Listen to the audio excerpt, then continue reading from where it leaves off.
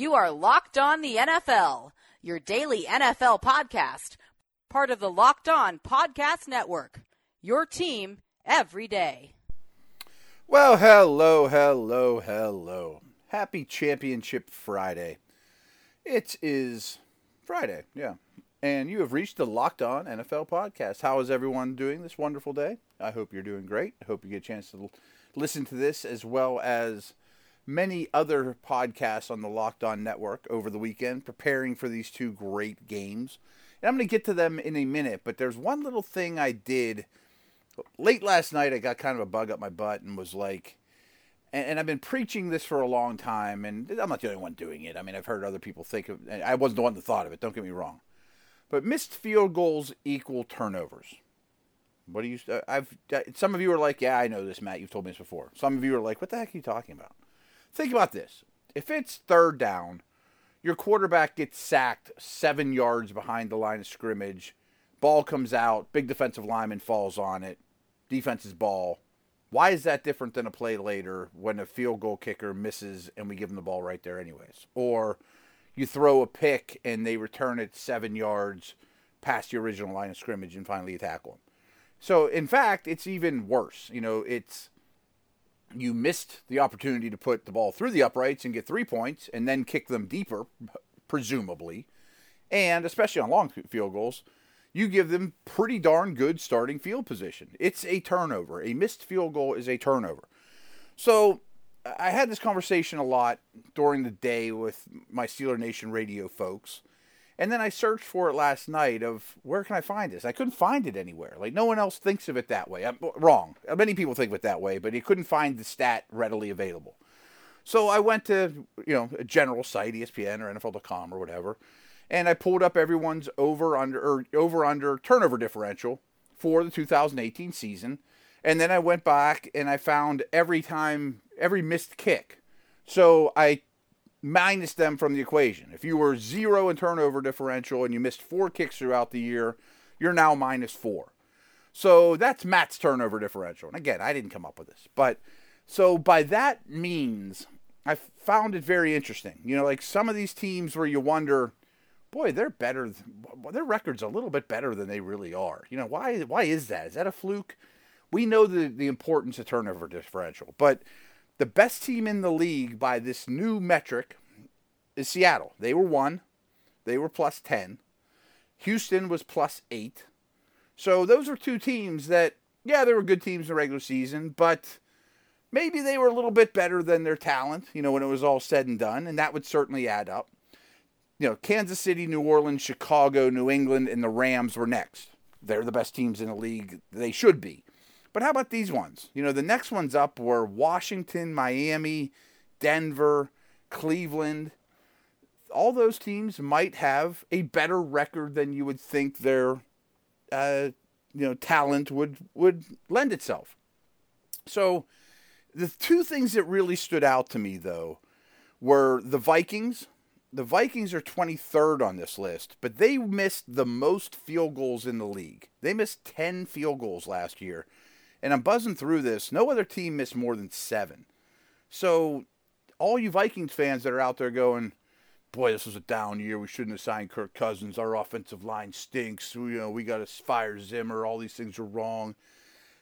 Sometimes the answer isn't as obvious. And I'm not saying this is a true answer, but turnover differential, missing 10 field goals, makes it hard for the best of teams to go to the playoffs. I mean, that's what I'm telling you. The Vikes are now 23rd ranked in my turnover differential, where they were even going in, by traditional turnover differential. The other ones that really stood out to me, and this is why I did it, and yeah, I'm a homer, and I'm talking about the Steelers, but the worst teams in the league were San Francisco, and this was the most startling stat I found when I fiddled this, was they only had 7 turnovers created all year, and only 2 interceptions in 16 games. Tampa was 31st. Yeah, I mean, both these teams went through a lot of quarterbacks. Winston and Fitzpatrick throw, pick after pick. Not surprising. The Steelers were 30th, though. They're -18 with 7 missed kicks and a -11 turnover differential to start. You want to talk about why the Steelers didn't miss the postseason by half a game? that number needs to change. And it probably will. Most of these will probably go back to the mean. But the worst teams in the league are in this neighborhood. Oakland's minus 12. The Jets are minus 13. Jacksonville at minus 15. Why did Jacksonville get off the rails? Arizona minus 17. But the Steelers really stand out as one of the better teams that's really, really low in this department. The Eagles are also tied for 24th, 25th at minus 11. So some perennially good teams, Minnesota, Philly, especially the Steelers, this combination really, really hurts them in terms of, you're minus 18 in true turnover differential. I'm going to call it true turnover differential. It's awfully hard to be better than 9-6-1. And in a way, I think I can go, it's kind of remarkable that they were 9-6-1. All right. So I got that out of my system. It was something I was fiddling with last night, and it was a little Steelers-centric, but I think it's the way you need to look at these things. And now let's get into these games. We're just going to start with the AFC. And, well, before we start, overview here. I'm loving the old versus new quarterback dynamic. I think that's really fun. I'm loving the 4 probably best coaches in the league dynamic. That's pretty awesome. And a guy like Andy Reid trying to get his first one, and McVay in the class with these guys now. I mean, maybe that's premature, but he's pretty darn good. Won a lot of games as a Rams head coach. And to be honest, don't take my picks real strong. I mean, I don't have a great feel for either one of these games of who's going to win the game. I think it's the 4 best teams. I think they're great matchups. I can't wait to watch it. And that doesn't mean I'm not going to break it down or I haven't put time into it. I just think that in the end, Mahomes is going to put on a show and they're going to win. Or Aaron Donald's going to put on a show and they're going to win. Or Michael Thomas is going to be the best player in the field and they're going to win. You know what I mean? Some star is going to come to play. Brady will be flawless, and Belichick will steal the show. I mean, it's just really even football. The lines are about the same. They favor the home team by about a field goal, which basically tells you Vegas thinks these are equal teams. But let's start with the AFC. Start with the Chiefs D. The pass rush is awesome, and the D, I tweeted this today. The defense has allowed half as many points at home as on the road this year. Think about that. That's crazy. And this has been going back for the last 34 games. Chiefs D at home being much better than Chiefs D on the road is a real thing. And I think a lot of it's because they have 3 great pass rushers, and it's going to be loud, and they're going to get the jump, and the tackles aren't going to be able to hear, and all that great stuff. And I don't think Brady handles or likes pressure nearly as much as he did earlier in his career. That being said, that's kind of the only thing I like in the Chiefs' advantage when New England has the ball. I think those Chiefs linebackers are slow. I think they're going to get exposed. Edelman on crossers. White. I mean, James White might have 100 catches in this one. Even dumping it to Michelle and Burkhead. And I think the Patriots are absolutely going to play with heavy personnel. Devlin plays a lot of snaps and is a great lead blocker. Gronk has basically become a killer offensive tackle at this stage. Dwayne Allen's a really good blocker, more of a movement guy, but he's a good blocker. So I think they're going to force the Chiefs to play with their heavier personnel, and we know their run defense isn't very good. So I think you're going to get lead plays with that big offensive line, a lot of Michelle carries, a lot of White catches, a lot of patient Brady just taking the three-yard dump off and being happy about it. And I know Eric Berry is supposed to play, and I hope he looks wonderful, but my hunch is he won't. I mean, when's the last time he played? And he could help in that middle-of-the-field situation. And maybe the Chiefs totally sell out to play the run, maybe. But then I think that Brady, that might be the move. I mean, if they are able to slow down the Patriots, maybe it's our pass rush gets home and we force them to throw deep. But I still think that Belichick and McDaniels and Brady will find things that they like. I mean, their personnel is better. And if they can get the Pats in 3rd and long consistently or even here and there, then you're talking. I mean, then you might create a big play or a big hit on Brady. Again, those 3 pass rushers are legit and they are scary. But overall, I think that they will bully them and they'll nickel and dime them to death. And maybe you'll play action over the top and hit one. I mean, Brady still throws the ball well, and it doesn't sound like weather's going to be as big a deal as we thought. So when Mahomes and Reed come to shine here, if I look at this through Belichick's eyes, which I'm not Bill Belichick, don't get me wrong, and I didn't invent field goals, missed field goals, or turnover either. But I would think more than anyone, the damage an awesome tight end can do, and I would think what we can't let beat us is Kelsey going for 9 for 120 and 2 touches and rumbling down the middle of the field. And then Hill's secondary, don't let up the big play. Don't let up the big play. But boy, there's not really an answer for this defense. And I think it's really favorable that Sammy Watkins looked as good as he did last week, because I think he'll find matchups to his liking that's going to be down the list for Belichick. And I also think Damian Williams will run for a lot of yards. I really do. I think the Chiefs are probably about the best team schematically at spreading a defense out and making them play in space. And this is a really slow defense that doesn't do that well at all. I think that's a massive, massive problem. Making you, quote, cover every blade of grass. And Mahomes can put that ball on any blade of grass in the field, basically. So I don't like that. How do they handle Mahomes? I think they'll vary things. I mean, they already played him once, so I think that helps Belichick at least. But no one's really found a weakness to this kid. And if anyone will, it'll be Belichick, obviously. But my hunch is you see a lot of 3-man rushes. I mean, flooding zones with 8 defenders, not knowing where that guy's going to be, really varying where those things are. Bracket Kelsey easier because of it. You're probably not going to get to Mahomes anyways, and you're going to slow rush him. It's a good line. Maybe Trey Flowers causes a little bit of problems, but I don't know about that. So I think, Mahomes is just really, really good. I just don't think there's an answer. But if we're sitting here talking Sunday night and say, wow, Belichick has just showed us again, he answered the unanswerable question and figured out a way to befuddle Mahomes, that I'm not selling that short. I think that's a possibility. But I got the Chiefs here at home by about 5 or 6. Really good game. Their special teams are actually superior, which is surprising because, usually the Pats are never in that department. But, man, I don't feel good about picking scores. But I think that's the way both these teams attack one another. All right, NFC. These teams met before. Let's talk about, I guess, when the Saints have the ball. Michael Thomas is just a huge key to this game. And when they met before, for the most part, Peters followed him and got abused. And generally speaking, they're Peters on one side, Talib on the other side defense. But they showed us the importance of Thomas and the fear they had of him when they met before. But they didn't have their best corner. Talib's a much better player right now and this year than Peters. So I think that's something that the Rams fans should be at least a little bit excited about is, okay, Talib will follow Thomas. I think that's the way they'll do it. Into the slot, I don't know.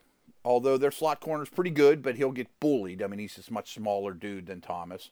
Talib has gone to the slot. Maybe he'll do that again because they will scheme up ways to not have Talib on Thomas if he doesn't strict follow to the slot. And the thing they do a lot is they'll put Kamara and Thomas on the same side of the field detached. That kind of makes it hard. You can't really double both that way. I don't think they really have any sort of answer for Kamara, especially as a receiver. So that's a problem. But I think instead of trying to invent something to slow down Kamara, I think you'd not concede it, but you think, man, this stinks, but he's going to get his.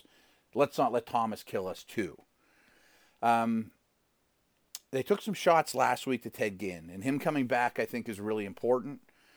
But Breeze frightens me a little bit. I mean, can he complete a deep pass to Ted Ginn? Of course. He nearly did last week, But I do think he has diminished arm strength at his age and at this stage of the season. I'm not seeing arm strength throws, and I don't think his deep passing has been as good. So my hunch is the Rams will, okay, if you beat us over the top, so be it. I think they'll be a little more aggressive. I think that they'll put a few more bodies near the line of scrimmage to slow down that really good running game and maybe help with Kamara as a receiver. But maybe Teddy Ginn gets behind him. That would be huge, obviously. The pass rush, though, Saints offensive line is very, very good. And I do think Ingram will have success. I mean, the middle of that defense has been abused all year with the exception of last week. Last week, though, Phillips told you what you thought about Dak Prescott and sold out to stop Zeke. Basically gave the finger to Dak, Cowboys fans. I'm sorry, but that's what he did. That's not going to happen with Breeze. You know, I mean, even if Breeze's arm isn't where it was, they are not going to say, well, we'll just let Drew Brees beat us. He's no good anymore. So, but I think they will dare him to go over the top if they can protect. And the key with that, of course, is, my man Aaron Donald, is, yes, the Saints' offensive line's exceptional. But if Sue played like he did last week, and I know Donald's going to be probably the best player on the field, as he always is, and I've told you a million times, the Saints in the Breeze era really have done everything in their power and in their salary cap and everything to fortify the middle of the protection. Interior pressure versus Breeze is a problem, and he doesn't see as well. All his body's crashing in. He can't step up. He's got great feet. I think that's going to be a real problem here. On the other side of the ball, I don't trust Jared Goff. I mean, of these four quarterbacks, clearly he's the one I trust the least. I wonder how much McVay trusts him, to be honest with you. And I think the Saints might also dare Goff to beat us. But I bet Brandon Cooks gets loose. And that's just kind of a hunch against his old team in the old building. If they're stacking the box to stop the run, a lot of play action.